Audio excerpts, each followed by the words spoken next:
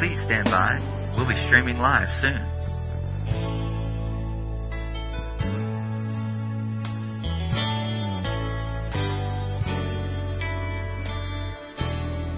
Please stand by. We'll be streaming live soon.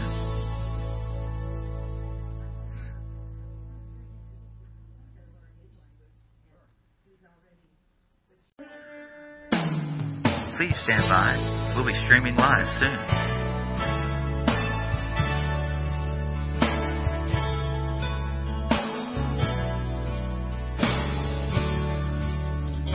Please stand by. We'll be streaming live soon.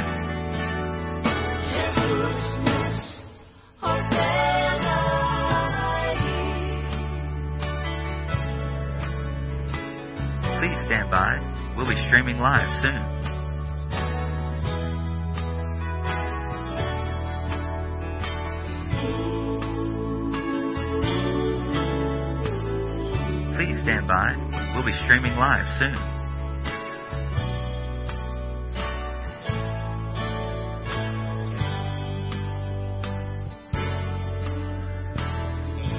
Please stand by. We'll be streaming live soon.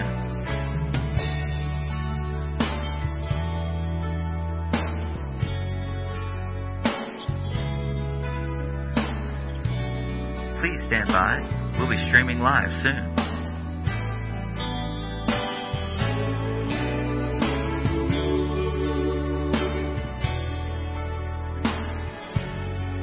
Please stand by. We'll be streaming live soon.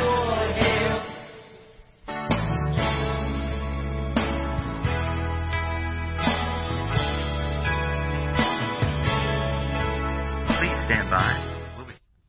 Hey, good morning. It's good to be with you again. Jonathan Dunn, streaming live from Rick Bonfield Ministries. And if you haven't heard, we've rescheduled Rekindle the Flame Conference. Rekindle the Flame is the conference we do every year. It's a Holy Spirit conference where people come for 4 or 5 days for worship, to hear the Word, and to receive prayer.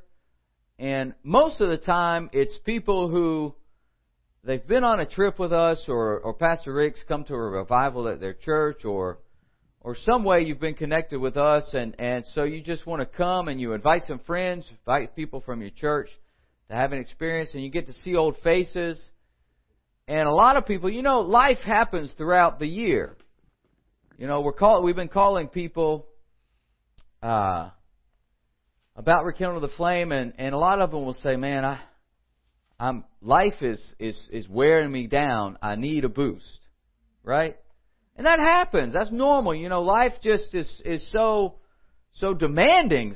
So sometimes, and you just need a boost. And we try to provide an atmosphere where you come and you just get a shot in the arm of the Holy Spirit, a shot in the arm of Jesus, and just provide an opportunity to seek the kingdom life. And so come to Rekindle the Flame Conference, September the 23rd to the 27th. It's in Marietta, Georgia this year at Mount Bethel United Methodist Church. $35 for adults. Everybody else is free. If you're a student in any way, shape, or form, then your registration is free. Kids are free, youth are free, but adults, we ask you to pay $35, and that includes 2 box lunches. Two lunches. So honestly, it's practically free. Yeah. You'll be basically just paying to come and eat. So come to Rekindle the Flame in Marietta. We want to see you there. You can register at latterain.com. LATTERAIN.com. Latterain.com. So we'll see you there. Well, let's continue in John, the Gospel of John, chapter 14. As in verse 18, Jesus says, the King James says, "I will not leave you comfortless." The Greek word is actually meaning fatherless or orphaned. And so here, you got to remember that Jesus just told them that He's going away. And so they are very bothered because they're looking at the things that Jesus has been doing and the movement that He's created. I mean, thousands of people. He's got the Jewish leaders all stirred up. He's created a lot of trouble. And then He says that He's going to leave. And they're like, "Okay, so you want us to deal with the Jewish leadership who hate you and now hate us, and you want us to deal with all the crowds, and we don't have a clue how to do anything that you are doing. Imagine what that would feel like, Just, hold on, Jesus, what are you saying? Why would you do that to us? We've been following you for, 2.5, 3 years, and we're not ready for you to leave. I mean, we don't know how to deal with these guys who want to kill us. Whoa.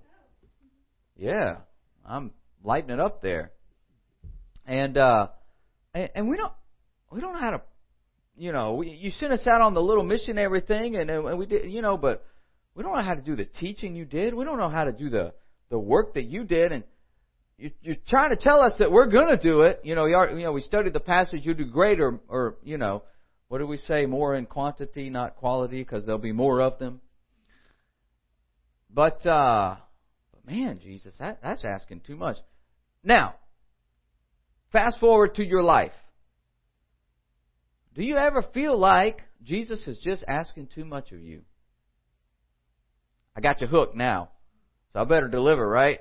Because all of us feel that way sometimes. God, I can't take it. This is what life is demanding of me, what you are putting in front of me, what you are asking of me is simply too much. I can't do what you're asking me to do. And that, I believe, is why John put all of this in his gospel.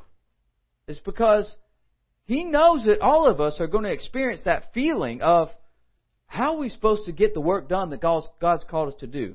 How are we supposed to deal with our family when it's just, our family just doesn't seem like I just want to run away. Nothing can be solved. It's not going to work. Let's just cut and run the family situation, right? How am I supposed to deal with these people in ministry who don't want to listen to anything I have to say? You feel like Jeremiah the prophet. God told him straight out, nobody will listen to you. Oh, thank you very much, Lord. May I have another? No, this is your cup to drink. Oh, man. And so, whatever your situation in life and ministry is, your circumstances, all of us deal with, it's too much, God. How am I supposed to do this? But now think about Jesus, okay? Jesus, whatever we have to deal with in life, Jesus dealt with that plus more, okay? Let me say it again. Whatever we have to deal with in life, Jesus dealt with that plus more. Okay? He had family members who thought he was absolutely crazy. His hometown in Nazareth took him up on a hill and wanted to kill him. Literally. They would have thrown him off the cliff, but he walked through the midst of them because it was not his time. Okay? The people who were supposed to receive him rejected him and put him on a cross. He had to give his life, totally surrender himself unto death. In other words, talk about dying to self. His best friends deserted him, ran away. I mean, so whatever we have to deal with in life, Jesus dealt with that plus more. Right? Rejection, abuse, hate, unforgiveness, bitterness, attempts on your life. So, what Jesus is trying to tell the disciples and us is that I am leaving, but I will not leave you as orphans. In other words, you will not be helpless. You will not be without guidance. Oh, okay. So Jesus is trying to help them understand that He's going to aid them in the call. So He says, I will come to you. Now, all of this is sort of under the umbrella of what Jesus has already said in verse 16, I will pray the Father, and He shall give you another Comforter, the Paraclete, the Holy Spirit, right? And so Jesus is bringing in some family imagery here to say, because you've got the whole Trinity working here. You got the Father, the Son, and the Holy Spirit. And then Jesus brings in this idea of you will not be orphaned or fatherless, meaning you will be a part of this family by means of the ministry of the Holy Spirit. And of course, we think of some awesome scriptures that go along with that. Ephesians chapter 1 is one of our favorite ones, where it's where was it? Chapter 1 verse 4, according as He has chosen us in Him before the foundation of the world, that we should be holy and without blame before Him in love, having predestined us unto the adoption of children by Jesus Christ to Himself, according to the pleasure of His will. And then, of course, there's Romans 8, which is another famous one. And so I'll just read that one real quick as well. For you have not received the spirit of bondage again to fear, but you have received the Spirit, the Holy Spirit of adoption, whereby we cry, Abba, Father. Okay? So, Jesus has already explained to us that His ability to live the life that He lived and overcome the circumstances that He was able to overcome was because He was connected to the Father. He said over and over again, I only hear what my Father hears, I speak what my Father tells me to speak, I do what my Father tells me to do. And that is the means by which I am overcoming all of the obstacles that are coming at me. The same with us is staying connected. Okay? So, how do we do that? Well, let's continue to read a little bit. Yet a little while, he's going to have all kinds of flowing language. You know, the Gospel of John, especially when we get to this, the Olivet Discourse and all of that, the language, the Olivet Discourse is the Matthew one. This one's called, now forget. Well, anyway, it's called something. The Farewell? I think it's the Farewell Discourse. Anyway, the language sort of cascades. It's almost like, you watch if you ever been hiking and you go up and see some falls and everything, the water just sort of like tumbles down. And so the words just sort of fall on each other, and it's so beautiful. The language is like flowing, and so sometimes it can kind of seem hard to really grasp onto what's going on because the language just keeps going. But we're going to try to pick apart a few things here. Yet a little while, and the world sees me no more. But you see me, because I live, you also shall live. And that day you shall know that I am in my Father, and you in me, and I in you. See what I mean? He just kind of like falls on. He who has my commandments and keeps them, he it is who loves me, and he who loves me shall be loved of my Father, and I will love him and will manifest myself to him. So, Jesus kind of like picks on the idea of a dynamic relationship between the Spirit, Himself, and the Father. What do I mean by that? Okay. Relationships, any real relationship in your life is dynamic. It is not static. Okay? It's evolving. It is reacting to circumstances. It is reacting to the other person. It's reacting to outside influences. Okay? It's reacting to emotions. It's being proactive. It's making decisions towards that person regardless of what they're doing. So you have all these dynamic things that are happening in a relationship. You're laughing one day, you're crying the next day, you're mad the other day. You're in love with him one day and you can't stand him the next. All these things happen in a dynamic relationship. So the reason I believe that Jesus speaks this way and that John just presents it this way is because it's very dynamic. It's a relationship with God is dynamic. It's evolving. It's full of life. Because the idea that, okay, I am going to relate to God. How do I relate to God?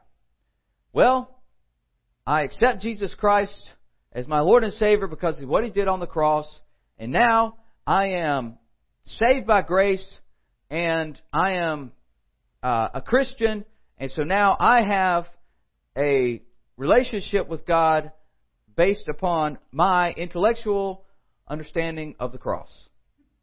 And now I relate to God. Thank you. No! There's no dynamics in that. There's no relationship. It's just a sort of a static position that you want to put yourself in, but that's not a relationship to God.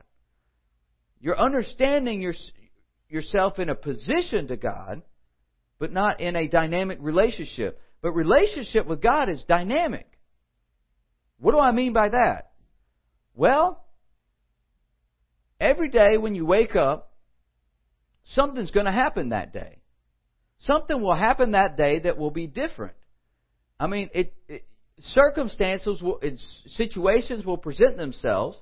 People will say things to you that, or you have to get a job done at work, or you have to solve a financial problem in your life, or whatever. And you're going to have to deal with that in a dynamic way. And if there's not a way for God to be a part of that, whole situation, then the relationship with God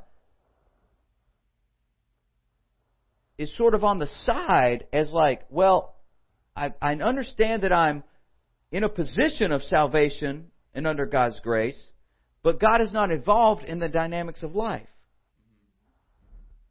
So somehow there's got to be a connection between the Lord and what life does. Okay? What'd you say, Kathy? Get that microphone. I was saying that He has to be Lord of our lives. Okay, so what is life then? Life, what happens every day when I get up in the morning, including Jesus in that. Okay. When I'm talking to somebody, when I'm working, when I'm, going somewhere, if I'm going to speak to somebody, if He cares about the small stuff. Hallelujah. So, in other words, being Lord of your life is, God, I forgot to bring my lunch today. So, did you tell me did you make me forget my lunch because you want me to fast lunch? I hope not. So, if you want me to eat lunch today, God, please provide some lunch. There's been many days where I forget lunch. And then lunch comes. Hallelujah. Many days I just walk out of that house and I get to the office at about 10:30. Man, I don't have any lunch. Suddenly somebody comes in with some lunch. Praise the Lord. That doesn't happen every day, but but that's what Kathy's saying here. The small stuff, the little things that are going on. And so God will talk to you about those things. But there has to be a time when you start to be open about it and say, okay, God, I don't want to just be static with you. I want you to be involved in all of the little things.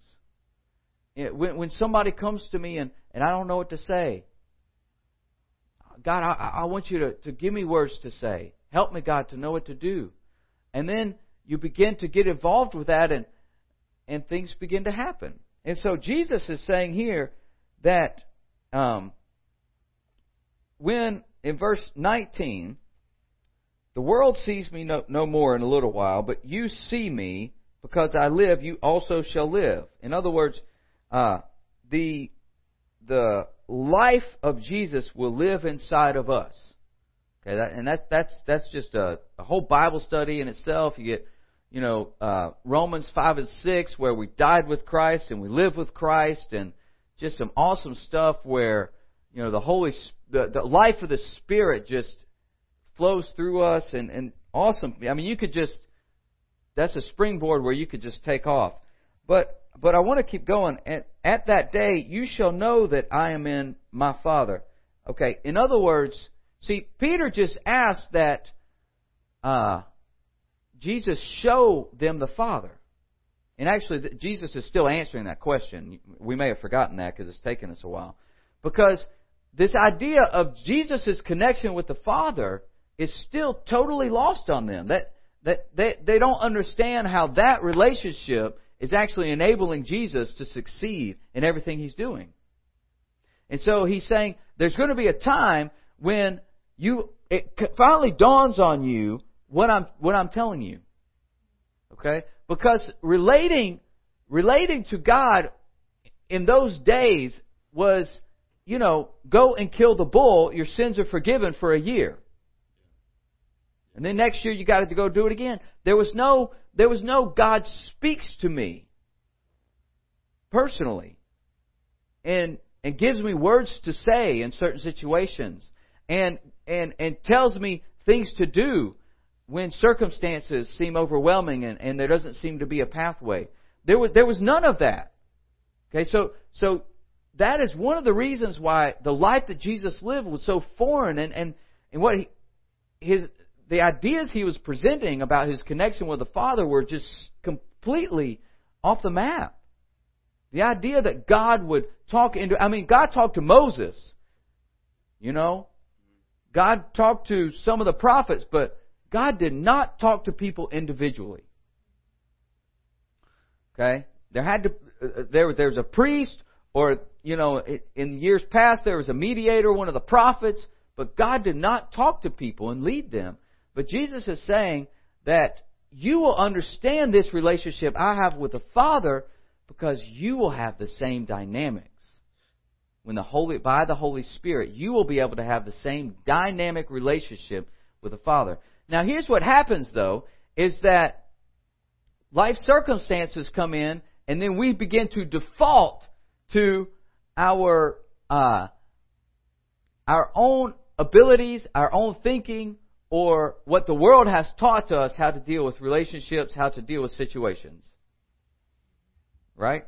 Yeah. We begin to default to sort of our worldly thinking, and we begin to rationalize the situation or whatever's going on based on how we want to see it or what our minds are saying, and we leave that dynamic part of the Holy Spirit out. But Jesus is saying to us that is the key, because that was my key, is constantly trying to hear from God. But it's a struggle, because our minds continually want to get in the way. And the influences from the outside, the things that ways our family tries to force us to think about life. Right? Jesus dealt with that. Trying to force Jesus to see life how they saw it. They thought He was crazy, tried to go get Him and bring Him back. So family influences or education, right? Man, we're just so smart in America. Man, just look at Facebook and you realize that we're not smart at all. Man, Facebook is, as Betty was saying, it's the jungle of opinions. There is no truth on Facebook. No truth. Don't go to Facebook looking for truth. You know what you're going to find on Facebook? You're going to find everybody spewing whatever they think, and it's just all from the world. Every now and then you stumble across somebody who's been in the Word, and they might post something, and then they get crucified on Facebook. We closed our accounts. Best thing we ever did. Thank you, Jesus. I do advocate closing your Facebook account, unless you need to see pictures of your grandkids. So, at that day you shall know that I am in my Father. You shall know that I am in my Father, and you in me, and I in you. So, this dynamics of relating directly to God is going to come to them one day. And the love that they share, and so this idea of he who has my commandments and keeps them, and Miss Betty talked about that a lot, is that's an evidence thing, and it's not that we're perfect, it's that we are practicing. We are trying to hear from God, and we're measuring ourselves by the Word, and then we are doing our best to live it out. So Judas said unto him, not Iscariot, one of the one of the other disciples, Lord, how is it that you will manifest yourself unto us and not unto the world? And so, because there was the assumption that Jesus was going to, as the Savior, was going to, manifest himself as the Redeemer who would destroy the Romans and liberate, the Jews, right? And so Judas is saying, okay, it's essentially he's saying we still don't get it. We have no idea what you're talking about, Jesus. I mean, you might as well be talking a different language. You might as well be an alien right now, because we have no idea what you're trying to sell us. And so Jesus answered and said unto him, if a man love me, he will keep my words, and my Father will love him, and we will come unto him and make our abode with him. So, I mean, this is one of the verses that I suggest we all memorize. I've always been terrible at scripture memorization my whole life. I can remember where the verse is, but I can't memorize the actual verse. I'll go find it for you most days. But this is one of those where, you see, when you're talking about dwelling, I mean, this concept that Jesus presents here in this verse is revolutionary.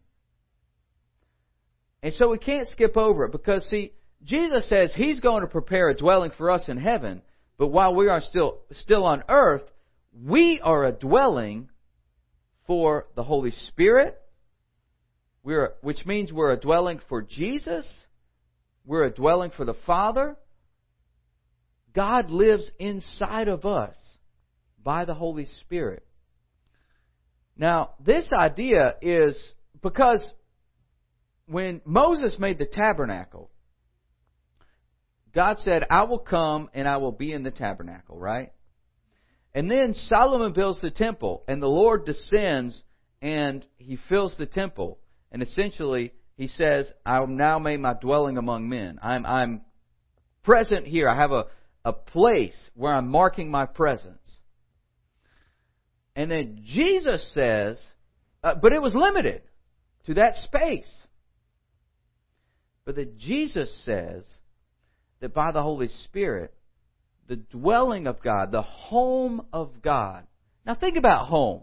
Home is where I go and my kids, I'm not even parked yet. And my kids know what time I come home. And they come running out, and half the time I have to honk at them and tell them to stay in the grass while I park the car. So, because they make me nervous running around the car. And then I go in and there's AC and I see, the couch and I see Liana's, little toys everywhere that she's been playing with. And I see that Jace just got a new bow and arrow, and he wants to show me how to shoot the bow and arrow. And I take my shoes off, and I walk around with my socks that have holes in them, and I'm just home.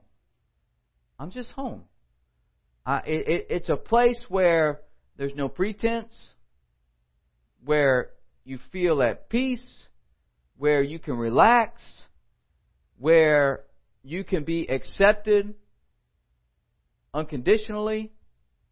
That is the ideal home that we have. Not everybody's home has that picture, and I understand that. But that's sort of the ideal. That's sort of the snapshot of what we think. And Jesus says that the Father, I and the Father, by the Holy Spirit, will make my home inside of you, of each of us. And that is where He will dwell. In other words, that's where God wants to be. Go ahead, Betty. Betty needs a microphone there. Well, where he is saying, Judas said, how is it that you'll disclose us to us and not to the world? He wants some big thing to happen. Yeah.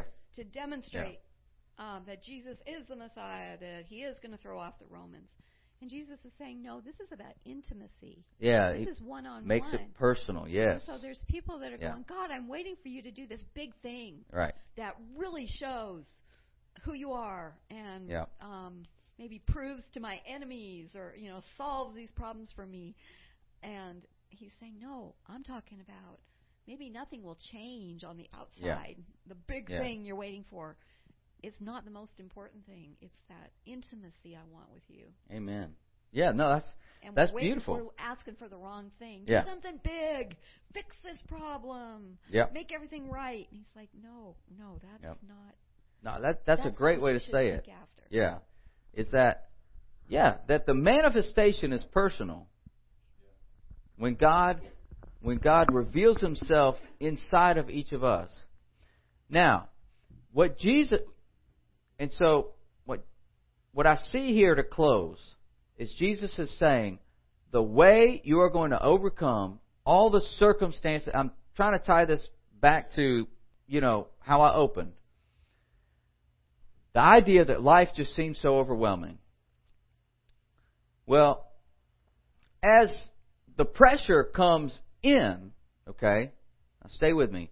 As the pressure from outside influences begins to weigh down on your soul, on your mind, on your spirit, and you start to feel that heaviness, there's this sense inside of you that you just don't have the strength to withstand all of the pressures.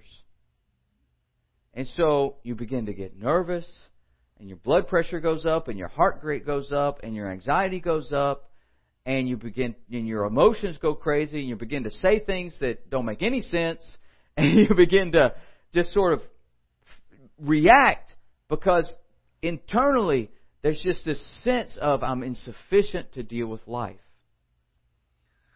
And what Jesus is saying is that my strength comes because my Father lives inside of me.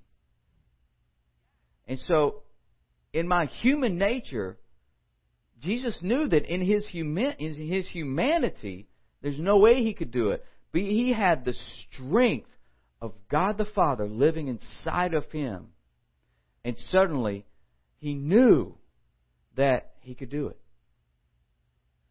He knew that he could do it.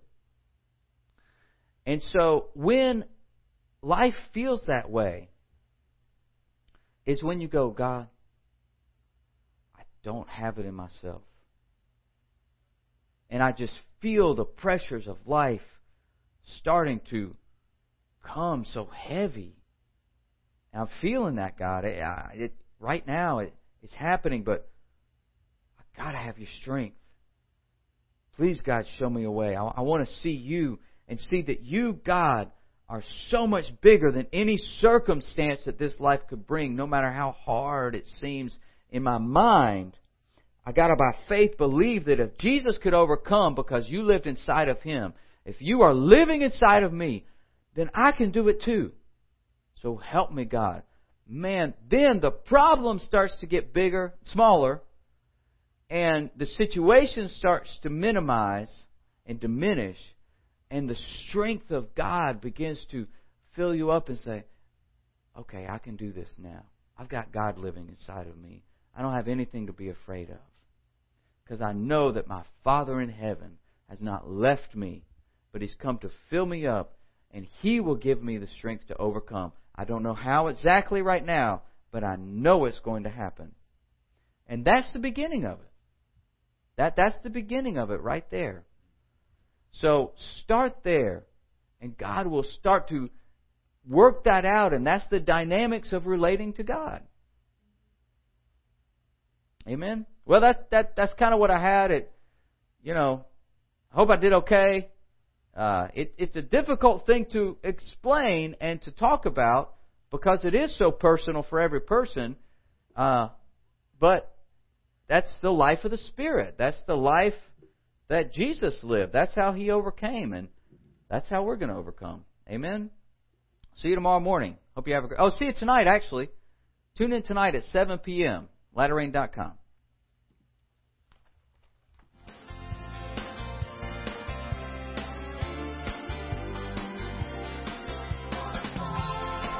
tuning in.